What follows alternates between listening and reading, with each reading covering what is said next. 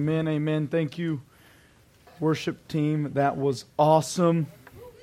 How we doing, 11:15? We doing all right? Hey, that was a good start.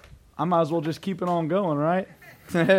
Alrighty. For those of you who are joining us for your first time, or your first time in a long time, or you've just been here a while because we haven't gotten rid of you somehow, welcome. We are starting a brand new sermon series entitled Divergent. Are you guys excited? Woo! Book of Daniel. So if you have your Bibles with you, we're going Old Testament on you. Hey, did you know out of the 8,000 plus verses in the New Testament, over 2,400 of them either refer or allude to or directly quote the Old Testament? So if you don't understand the Old Testament, there's no possible way you can understand the New Testament. So we figured we'd do a little Old Testament book for you. We're going through the first 6 chapters, as Jim said earlier. Today I am privileged with the opportunity to preach Daniel chapter 1. So if you have your Bibles, you can flip there. I'm not sure where it is, so don't ask me. I just pulled it up on my phone. Nonetheless, as an introduction, I wanted to ask this question. It's a rhetorical question. You don't have to raise your hand if you don't want to, but you can if you'd like. Has anyone here ever had to make an important decision? And I'm not talking just any decision. I'm talking about a decision that could change the course of your life. If you've lived long enough, most of us have already been there before, usually in our high school years. We've all had to make those decisions. What I'm going to do with my life, what career should I pursue? But perhaps there's even a more important decision to make. Some of you may be in that stage right here and right now in this room. Perhaps there's a decision on your plate. And perhaps there's a decision on your plate you didn't even know about before you walked in the store. And I hope that through the reading of our word today, we can get to that. So we'll come back to that. But I wanted to first explain the word divergent because it's a little bit ambiguous. I don't know if a lot of you know the actual technical term of what divergent means. It has no play on that new movie or book, so don't think that this is tied into that. But the word divergent is a word that I would say should describe every Christian that you meet. Divergent means tending to be different or develop in different directions. It's a moving or extending in different directions from a common point. I've always wondered why it is so that most Christians look, talk, act just like everyone else around them. We respond to situations of stress, circumstances of trial with the same amount of struggle as someone who doesn't know the peace that can be found in Jesus Christ. Our attitude and character, though they're meant to literally shine like stars against this perverse generation, as it says in Philippians, instead it just blends in. It's as if we're not different at all. And so our heart cry, my heart cry, not just for this message today, but for the message of the whole book of Daniel, is that we might be a people, we might be Christians that are no longer conformed to the world, but instead being transformed through the Word. That's what I want to get to here. Daniel is a very important book. As a matter of fact, Daniel is to the Old Testament quite much like the book of Revelation is to the New Testament. It's very apocalyptic, if you will. It's full of prophecy. Now, as you know, we're only covering the first 6 chapters of Daniel. That has no prophecy in it, really. That is more historical literature. That's chapters 1 through 6. The last chapters 7 through 12 are what deal with the prophecy. And we're not dealing with those in length, but I do want to cover them before we begin chapters 1 through 6. So I want to cover those for you a little bit here. The book of Daniel is important because it's one of the more vigorously attacked books in the Old Testament, not only by skeptics but also by Bible scholars. Many would date this book much later in history due to its prophetic accuracy. There are very specific events in the book of Daniel that were foreseen by him that accurately predict what actually happened in history. Some good examples of this include the rise and the fall of the Mede Empire, the Persian Empire, the Greek kingdom of Alexander the Great, and the Roman Empire, all found in the book of Daniel. And because it's so accurate, most scholars say there is absolutely no way Daniel actually prophesied those until, and somebody wrote it afterwards because it's just too accurate. That's what they would do. But what's so strange is there's a Jewish historian who was not a Christian. His name was Josephus, and he tells a tale of Alexander the Great's visit to Jerusalem. He had just conquered many towns and cities and villages and nations around Jerusalem, and it brought to attention his presence to Jerusalem themselves, and they begin to think, what should we do? Because we know we're about to be attacked. And so the high priest gets his crew together. His name is Jaddua. And they decide, hey, let's go get in front of this. Let's go approach him. And so Jaddua and some of his other priests visit Alexander themselves. This was in 332 BC. Upon their arrival, they invited Alexander to go with them back to Jerusalem. And so Alexander accepts their invite. They go to the temple. They sacrifice burnt offerings to the Lord. And then through the scriptures, Jaddua shows Alexander the Great that he has actually been prophesied over and that he will actually rule the world. And so from the book of Daniel is the text that the Jaddua uses to show the successful conquest of the Greek Empire.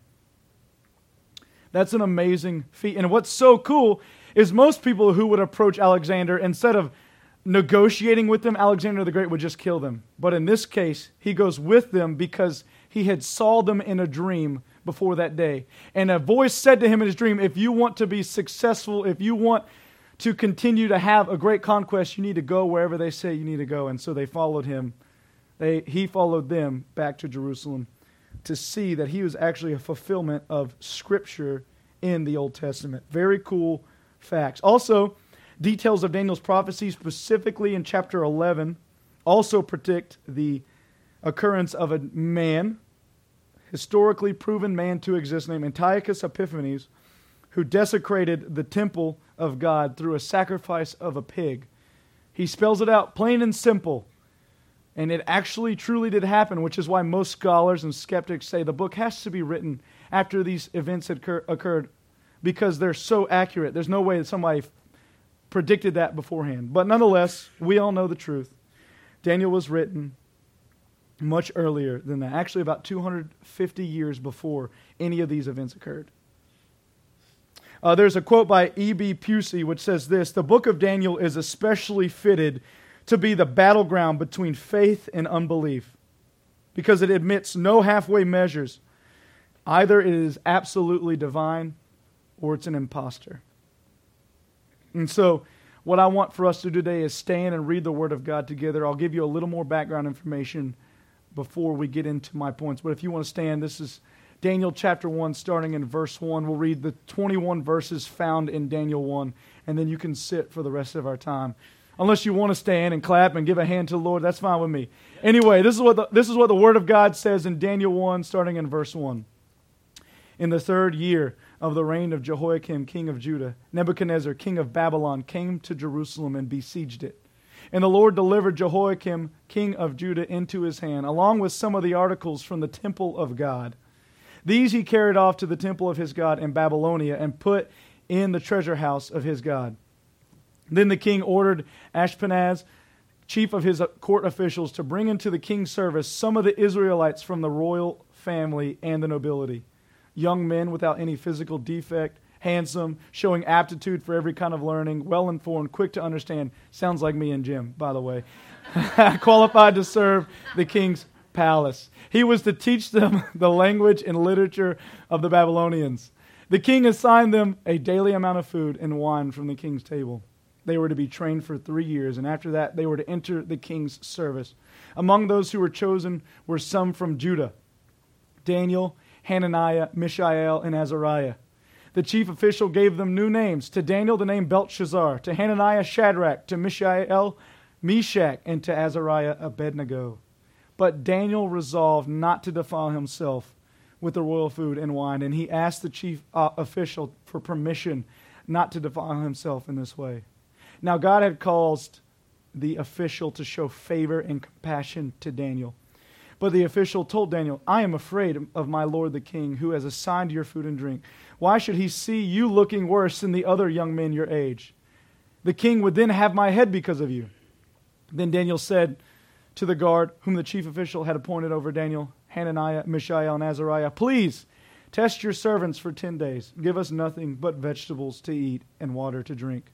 Then compare our appearance with that of the young men who eat of the royal food, and treat your servants in accordance with what you see." So he agreed to this and tested them for 10 days. At the end of 10 days, they looked healthier and better nourished than any of the young men who ate the royal food. So the guard took away their choice food and wine, and they were to drink, and gave them vegetables instead. To these 4 young men, God gave knowledge and understanding of all kinds of literature and learning, and Daniel could understand visions and dreams of all kinds. At the end of the time set by the king to bring them into service, the chief official presented them to Nebuchadnezzar. The king talked with them, and he found none equal to Daniel, Hananiah, Mishael, and Azariah. So they entered the king's service. In every matter of wisdom and understanding about which the king questioned them, he found them 10 times better than all the magicians and enchanters in the whole kingdom. And Daniel remained there until the first year of King Cyrus. This is the word of God. May it go forth. Let's pray. Father, we're so grateful for the time we have to spend in your word today. God, I just pray that as we dive into the book of Daniel, that you would just enlighten our hearts and our minds and how we can be a people that could be described with using the word divergent, that we could develop in a different way, Father, that we could shine bright in the midst of this dark generation. God, would you help us not respond the way the world responds, but help us be able to see what you'd have us to see. And we're so grateful for how none of this is possible without your Son, Jesus Christ. We thank you for his death, burial, and resurrection, God, and we thank you for the Spirit that you sent through that sacrifice. And we pray that we know that we can't manipulate your Spirit, Father, but we can only ask. And so, Father, we in union ask for your Spirit to be here, to come be our teacher and to mold us into the men and women you want us to be. It's in Jesus' name that we pray. Amen. You may have a seat. Let's go back to verses 1 through 5. I'll give you a little more background information. I want to help you guys understand where we are within the timeline of Israel. In the 3rd year of the reign of Jehoiakim, king of Judah, Nebuchadnezzar, king of Babylon, came to Jerusalem and besieged it. So at this point in time within the history of Israel, the nation is actually split into 2. There are the northern kingdom and also the southern kingdom. The northern kingdom is made up of 10 tribes, and the southern kingdom is made up of 2 tribes, okay? So the 2 tribes in the southern kingdom, their names were Judah and Benjamin. The reason they're called Judah in this passage, it says here in verse 2, "And the Lord delivered Jehoiakim of Judah into his hand, along with some of the articles from the temple of God." The reason it calls them Judah and not the southern kingdom is because Judah was the bigger of the 2 tribes, and therefore they just named it Judah. It has nothing to do with anything else. That's how they named it. So, to give you a little bit more context, the northern kingdom of the 10 tribes had already been in captivity to Assyria for about 100 years. And what's so cool is, to kind of give you guys a little debrief on the prophetic books in general, the northern kingdom captivity was actually prophesied by Isaiah to the northern kingdom. And what's even cooler is this southern kingdom captivity, which is what's taking place here in Daniel chapter 1, was prophesied by Jeremiah, the prophet Jeremiah, against them. And so the Babylonians overtook Judah in 3 separate waves. I know this is a lot of information, but I hope that it helps understand that this isn't just stuff we read. This is actual true historical things. Things like this have actually happened. You can prove them. You can look back in history and see that they actually happened. So the Babylonians overtook Judah in 3 separate waves. First off, their very first attack was 605 BC, probably the attack that they're talking about here in the first 5 verses. This is when Daniel and his company would have been taken from the nobility. And then some years later, 597 BC, they go in and they besiege it again. This is when the prophet Ezekiel is taken into captivity. And then they go again back in 586 BC. By the way, 586 BC, a very important date for the nation of Israel, because that was the fall of Jerusalem. And of course, they would not rebuild the temple for another 70 years. But this is how it worked. whenever a kingdom would come conquer another kingdom, what they would do is they'd take the cream of the crop. They would take all the best, all the smartest people. They'd take the Jim and the Wills of the groups, and they say, hey, let's train them up for 3 years, right? 3 years they would be in this thing. And what would happen is they would use this system to kind of take what they used to know and transfer and what they want them to know and how they wanted them to function within that kingdom. And what I think is so funny is really within the story of Daniel, it's a very contemporary story, because we know when we as Christians accept Christ, we are now in some sort of way exiles, if you will. We're in the world, yes, but we're no longer of the world. And so we see this clash. We understand what it means for these people to go into a place where they no longer feel welcome, they feel alienated, they feel as if they're different, because that's exactly what happens when we accept Christ. And so I think what's really awesome is that within this education, if you will, of the Babylonians, there are 3 cycles. If you're a note taker, these are the 3 points if you want. 3 cycles of Babylonian brainwash that are used to try to take Daniel, Shadrach, Meshach, and Abednego and help and force them into, conform them into a specific way that they wanted them to live. And what's so funny is the enemy that we have here today in this room, he isn't clever. He's been using the same old tricks for thousands of years. And so in these 3 cycles of Babylonian brainwash, he still uses for us here today. And I hope that I can bring those out for you, and I hope that you can see them in your own lives. So 3 cycles of Babylonian brainwash the enemy still uses today. The first one is our assumptions. Our assumptions. Let's go to the next verse there. Verses 4 and 5. Young men without any physical defect, handsome, showing aptitude for every kind of learning, well-informed, quick to understand, and qualified to serve in the king's palace. Here's where I want to put our focus. He was to teach them the language and literature of the Babylonians. So the first cycle of brainwash, when they bring these people in from surrounding nations, they'd put them through the school, and the first thing that they would begin to attack is their assumptions, how they thought. So they come in and they're taught a new worldview. Their view of man, their view of God, their view of sin, their view of the afterlife would have all been in direct opposition of what they learned as Jews growing up. As a matter of fact, due to some archaeological evidence presented by a biblical scholar named Tremper Longman III, he actually found writings of what they would have studied called the Babylonian art of divination. So within the king's service, one of the most important things for them to know how to do or what to do was to be able to interpret dreams, was to be able to in some way interpret unusual things. So they would take classes and they would learn how to make predictions by looking at terrestrial and celestial phenomenon. They would even go so far as to examine sheep livers, because they believed that it was through those omens. Omens were the primary way by which the gods revealed their will and intentions in their time in Mesopotamia, which is where they are, by the way. This is very important. I know it sounds like just a lot of rubbish, but it's very important considering the role that this plays later on in this book. This was the main occupation, if you will. This was their main function. The reason they went to this school, the reason they were brainwashed, if you will, is so that they could discern the will of God through the way that they thought that they could see the will of God. And so the first thing they do is they attack their assumptions, how we think. Do you guys not notice in your own life how the enemy does that for you? The first thing, see, that's what the enemy does in our own lives. When we find ourselves as being Christians and we're going through this life and we're trying to live for Christ, what happens first? The first battleground we come to is the enemy begins to sow seeds of doubt and unbelief in our lives of what we're thinking. How is it that bad things happen to good people? How is there a loving God, yet He sends people to hell for eternity for their sins? He begins to work on our assumptions on how we think, and he begins to creep into our minds, and he begins to have a foothold in our lives. And so that's the first cycle of Babylonian brainwash, if you will, in our own lives. Second is our appetite. If you want to go to verses 6 through 8, it says, among those were chosen some from Judah: Daniel, Hananiah, Mishael, Azariah. The chief official gave them new names. We'll talk about it a little bit. And then verse 8, but Daniel resolved not to defile himself with the royal food and wine, and he asked the chief official for permission not to defile himself in this way.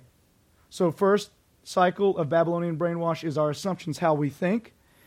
Number 2 is our appetite, what we consume. There were 2 things wrong with the food of the king's table. First off, it was unclean in relation to the Mosaic law. The word defiled there was a term used for religious defilement, and to eat it would have been disobeying God's commands. Also, the second thing wrong with the food is it was offered to idols before it was eaten. So a part of their worship for their gods is that you would come into the temple, you'd bring them food, all kinds of choice foods, whether it be bread or milk or meat, get big old steak on there. They would put all this food there, and then obviously the gods would not eat it because they weren't real, right? So what they would do is they would take that food and they'd bring it to the king's table, and they would use that food to feed these people. And so food sacrificed to idols is a big deal within this culture. As a matter of fact, it's so big, the Apostle Paul addresses it in 1 Corinthians 8, if you want to look at that later. Food offered as sacrifice to idols. And so whatever it was, that would have been complete direct opposition of the will of God. And so that's the 2 things wrong here. So what does that look like for us? The enemy comes in, he attacks our assumptions, he attacks how we think, he sows seeds of doubt and unbelief. And then what happens is when we allow those seeds of unbelief and doubt grab root, he begins to feed us what he wants us to eat instead of us blocking those things out. So we begin to read things that cause more doubt. We begin to listen to people in our lives that instead of feeding our faith, it feeds our flesh, and we begin to believe lies. We literally begin to doubt the things we know to be true. We literally begin to doubt the things we know to be true. And so what happens is the enemy creeps in and he begins to brainwash us by feeding. Hey, listen, some of us, we walk around, you're asking, well, he's not really sees it out. Well, you know what? As a matter of fact, the lust of your eyes is a way the enemy feeds you. When you're looking at that woman who walks by a little too long, you linger a little too long on a thought that you shouldn't be lingering on. Instead of taking that thought and making it captive to Christ and throwing it out, we decide to consume it a little bit more. We enjoy it in some sense. And so what happens is, in this cycle of brainwashing, the first thing is that the enemy comes in and he begins to mess with our thoughts, how we're thinking, the things that we assume to be true, and we begin to doubt. And then he says, hey, not only that, but I'm about to begin to water those seeds of doubt. And he does that by what you consume. What are you letting in today through your ear gate and your eye gate? Maybe it's a TV show that you're watching that you shouldn't be watching. I don't know what it is. Maybe it's a relationship. That's a way we get. That's a way the enemy can get us to consume what he wants us to consume. An unhealthy relationship. There's so many things that the enemy can use, and that's exactly what happens. And what begins to happen is once he attacks our assumptions and how we think. Once he attacks our appetite and we begin to crave the things of the flesh instead of the things of the Spirit, then he begins to attack our authority. And that's our point number 3, authority in verses 6 through 8 here.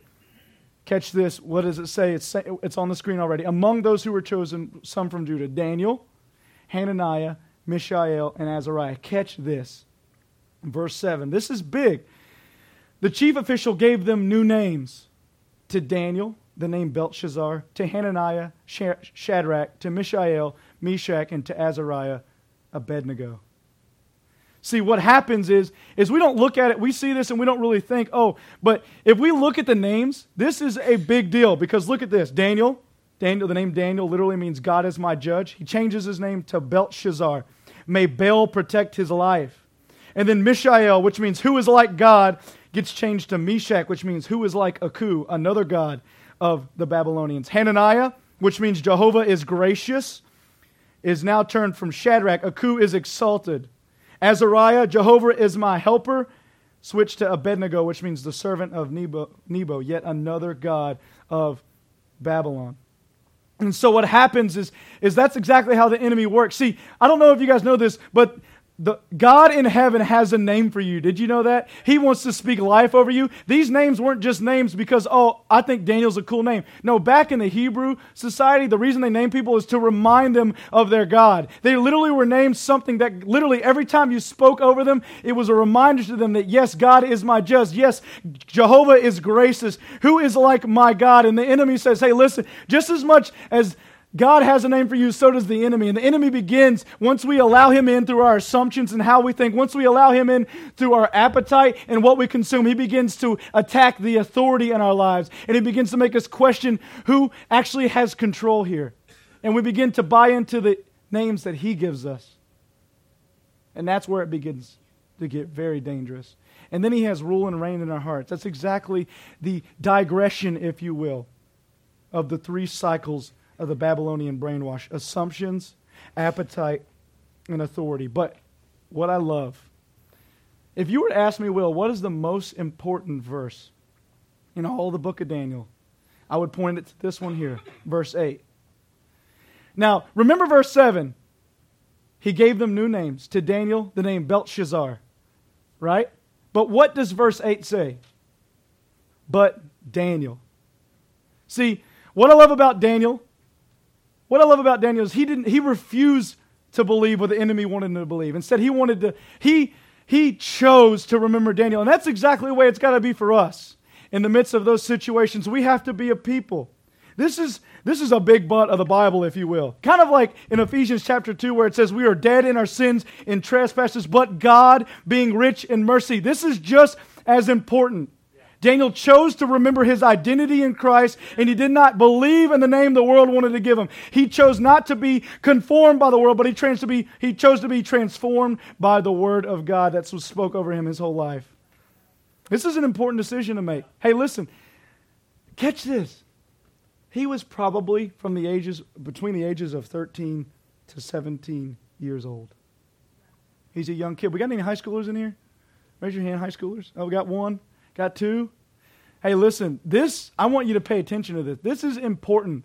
I should preach this one at Switch because it's just so perfect. But nonetheless, this is a big deal. For him, Daniel, I think this was his most significant and life-forming decision he ever made, is to choose but Daniel.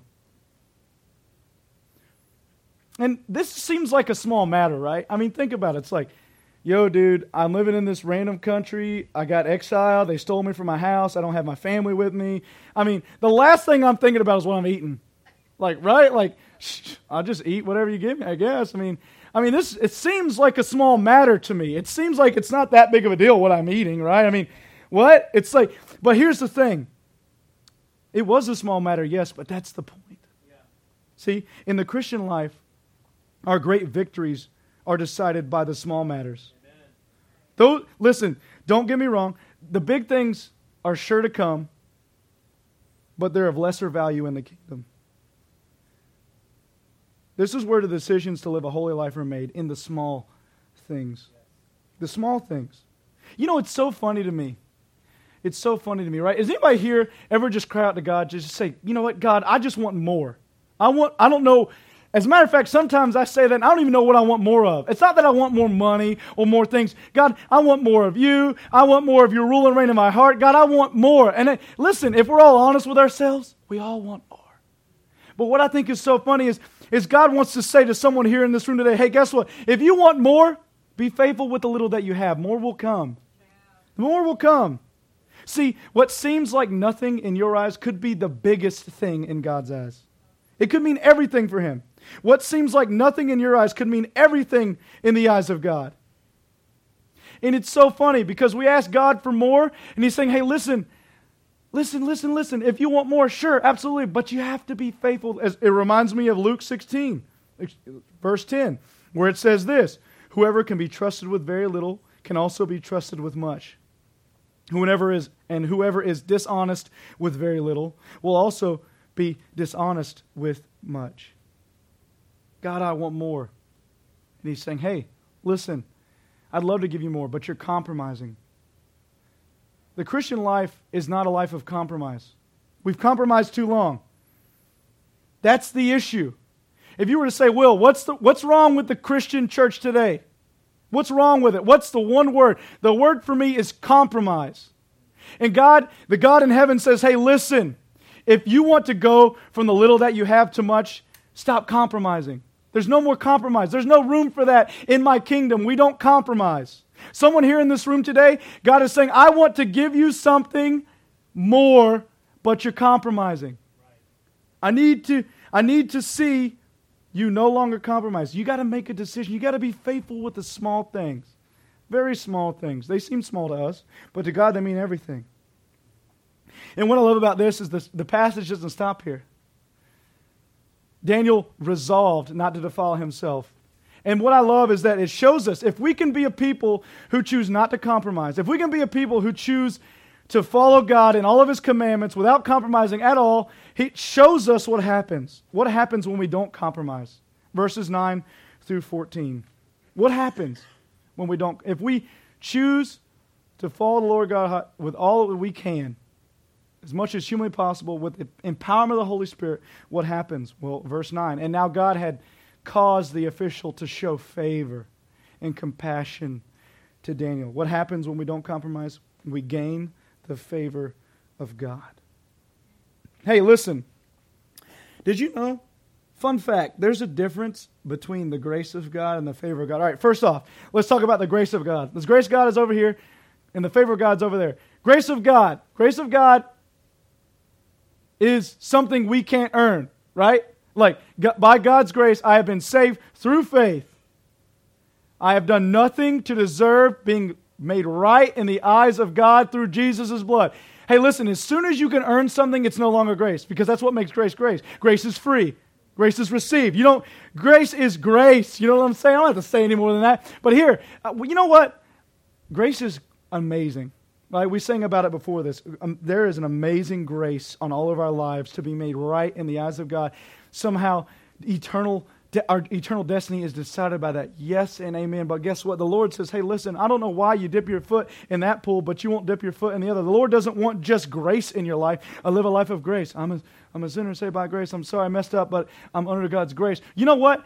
It's just really, if you ask me, those are just excuses because we keep falling. And what God says is, listen, I know you. I have a great grace. I have an amazing grace. My grace does cover. It is sufficient, but I want you to move towards the favor of God. See, what happens is God says, if you walk in obedience to me, step by step, guess what? Not only do you get the grace of God, amen, but you also get the favor of God. See, there's a difference there. You don't always get the favor. You always get the grace, because guess what? What does grace mean? I don't earn it. I always have the grace, but not. Here's the issue. So many Christians just settle for just over here. And don't get me wrong. This is amazing. What's happening here is so amazing. But God says, I want to do something so much more. You want more? More's over there. All you have to do is walk in obedience. All you have to do is take a step. All you have to do is not compromise. The bridge is no compromise. As soon as we compromise, it's out. It's out of the picture. Favor is no longer there. He wants to give you grace. Amen. Grace you don't deserve, but He also wants He wants to bless your obedience. Did you know that? God wants to bless you. He wants to bless you here in this room today, and He's saying, listen, the only way to get the favor of God. Favor can be earned. Okay? Favor can be earned. I sound bad when I say don't settle for grace, because you're not settling. This is some good stuff over here. This is like my mom's mac and cheese, and that's like my wife's dirt cake. I want both. You know what I'm saying? Like, give me both of that. All right? Amen. Okay. I thought I'd throw that in there because I'm getting probably both of those today. So, hello, birthday, lunch. Okay, so, huge. When we don't compromise, we gain the favor of God. Not only do we gain the favor of God, but in verses 15 through 17, which will be up on the screen, we grow in the wisdom of God. To these 4 young men, God gave knowledge and understanding of all kinds of literature and learning. That's what the Scripture says. And it's so funny about wisdom is I think wisdom should be the one attribute all Christians have. Literally, James 1:5 says, if any of you should lack wisdom, he should ask God who gives without finding fault. If you're lacking in discernment and wisdom, it's because you ain't asking. And what I love about that is that wisdom is so available. As a matter of fact, if you read the book of Proverbs, You read the book of Proverbs, it talks about Lady Lust, and it talks about how she's at every street corner. She's at the top of the mountain shouting out. She's at the city gates, which was a place to hang out back in the day. It's like going to Sonic with those high schoolers. It was a place to be. Lady Lust is everywhere, waiting to devour us, right? But did you know, if you read, that's in Proverbs 6 and 7, but if you read Proverbs chapter 8, it says, hey, guess what, Lady Wisdom? She's also at the gate of the city. She's also at every street corner. She's also at her house. She's on top of the mountain calling out. Wisdom is so readily available to you. God wants you to have it. God wants you to have it. Oh, by the way, I got to talk about this before I continue. I want you guys to pray for me. You can pray for my wife because she'll be dealing with me a lot, but I thought it was very ironic. Today is October 6th. And I'm preaching on Daniel chapter 1. And our worship, I keep saying worship every time. Our leadership retreat, because there's going to be a lot of worship. Our leadership retreat is October 16th. And so I noticed that they were tested for 10 days. So I'm going to do a Daniel fast from now until So if y'all see me next Sunday and I am not a nice guy, you understand why. I'm fighting off a demon. You know what I'm saying? Get it off my back. So if you guys want to join me in the 10-day fast starting tomorrow. That's right, I'm getting that dirt cake and that macaroni and cheese today. But if y'all want to start with me, I start tomorrow. Fruits and vegetables, any kind of way you can get them. Stay away from processed foods, no meats, no dairies, no everything good. Just throw it out. So pray for me as I do that. I just want to be spiritually sharp for this next. I just want to really pray and get spiritually ready for this. So if y'all want to join me, I thought I'd just throw that out there and let you know. UltimateDanielFast.com has all of the requirements and guidelines. Would love for y'all to do it with me so I don't, misery loves company nonetheless. So come join me. All right, so what happens when we don't compromise? We gain the favor of God. We grow in the wisdom of God. And lastly, verses 18 through 21, we grasp the power of God. We grasp the power of God. The king talked with him, and he found none equal to Daniel, Hananiah, Mishael, and Azariah. So they entered the king's service. In every matter of wisdom and understanding about which the king questioned them, he found them 10 times better than all the magicians and enchanters in his whole kingdom. Remember, their main task, their main duty was to interpret dreams, was to look at the stars, was to look at all the things around them and be able to figure out the will and intention of God. And because they were people who did not compromise, and wait till we get to the stories, but there are so many awesome stories in the book of Daniel where that occurs because he chose not to compromise. So in conclusion, I just want us to circle back to where we began. I forgot to tell you guys the name of my sermon, but I called it Decisions. Because I think for some of us, perhaps when you came in, you didn't realize that you too had an important decision to make. A decision that could affect the trajectory of the rest of your life. So as we pray, I want to pose a question as we bow our head and close our eyes. I think the decision that has to be made for some here in this room is, what are you going to do with Jesus? What are you going to do with Jesus? It's time to stop compromising. Perhaps today is the day you nail it down. Aren't you tired of blending in? Tired of the same old thing over and over? Don't you think it's time for you to deviate from the social norm? Time to decide to be divergent? Time to develop in a different direction that you were headed? Time to try something new? No holding back, no reservations, no compromise. Father, I want to pray for those here in this room that the enemy is attacking what they know. Father, as the enemy attacks our assumptions, God, I just pray that we could throw out any seeds of unbelief and doubt, God. That we would notice the enemy's tactics. He's not smart. He's not clever. This is old news.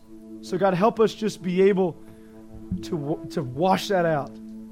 God, I also want to pray for those who are dealing with the enemy attacking their appetite. Father, what we're consuming is not in line with your will.